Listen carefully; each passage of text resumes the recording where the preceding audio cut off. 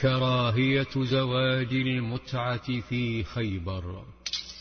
في خيبر تم النهي عن زواج المتعة في تشريع ينظر للمستقبل، فقد وصل الأمر بمن يصرون على ممارسته والتعبد بممارسته إلى شيء تأباه الديانات السماوية، حيث أباحوا التمتع بالمرأة المتزوجة حتى وهي على ذمة زوجها، وهذا يعني أنها كلأ مباح لأي رجل، لزميلها أو مديرها في العمل، لصاحب دكان أو صاحب سلعة لا تملك ثمنها، لخادم أو حتى لضيف، لمن هب ودب، بعلم زوجها أو بدون علمه. أمر ترفضه اليهودية والنصرانية والطبائع البشرية السوية. لذا وحتى لا تصل الأمور إلى هذا الانحطاط، بدأ تحريم المتعة في خيبر نهي كراهية، ثم حرم قطعا بعدها. وها هو علي بن أبي طالب بنفسه يؤكد ذلك فيقول: نهى رسول الله صلى الله عليه وسلم عن المتعة عام خيبر، وعن لحوم حمر الإنسية.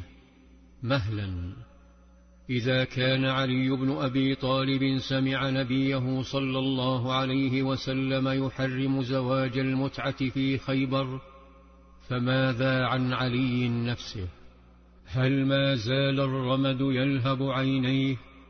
وما دوره في هذه الغزوة؟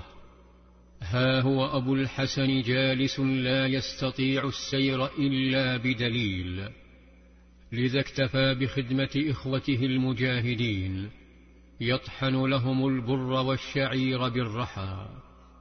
في تلك الليلة الثالثة المفعمة بالدروس والنظافة والصحة، هتف القائد صلى الله عليه وسلم، هتف لأصحابه بكلمات جعلت المعسكر حالة من الشوق والتطلع، فقال صلى الله عليه وسلم: لأعطين الراية غدا رجلا يفتح على يديه، يحب الله ورسوله ويحبه الله ورسوله.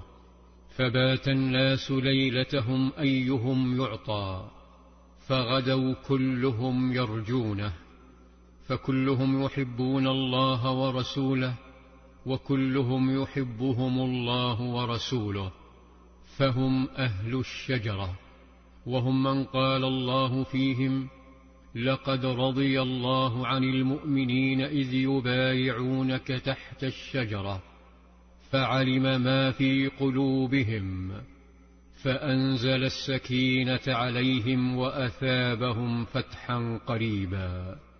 إذن فما سبب كرامة ذلك الفارس؟ وما التغير الذي سيجعل غدا فتحا مؤكدا؟ أشرقت الشمس بعد أن صلى أهل بيعة الرضوان الفجر، وأشرق في نفوسهم شوق لحمل الراية والفتح. هذا سهل بن سعد يتطلع ويقول: بات الناس ليلتهم أيهم يعطى، فلما أصبح الناس غدوا على رسول الله صلى الله عليه وسلم كلهم يرجو أن يعطاها. أحدهم يلبس ثوبا أحمر اسمه بريدة، متشوق كغيره لحمل الراية، يصف مشاعره فيقول: بتنا طيبة أنفسنا أن الفتح غدا، فما منا إنسان له منزلة عند رسول الله إلا هو يرجو أن يكون صاحب اللواء، وأنا في من تطاول لها. نادى القائد صلى الله عليه وسلم فارسه فاستغرب الجميع.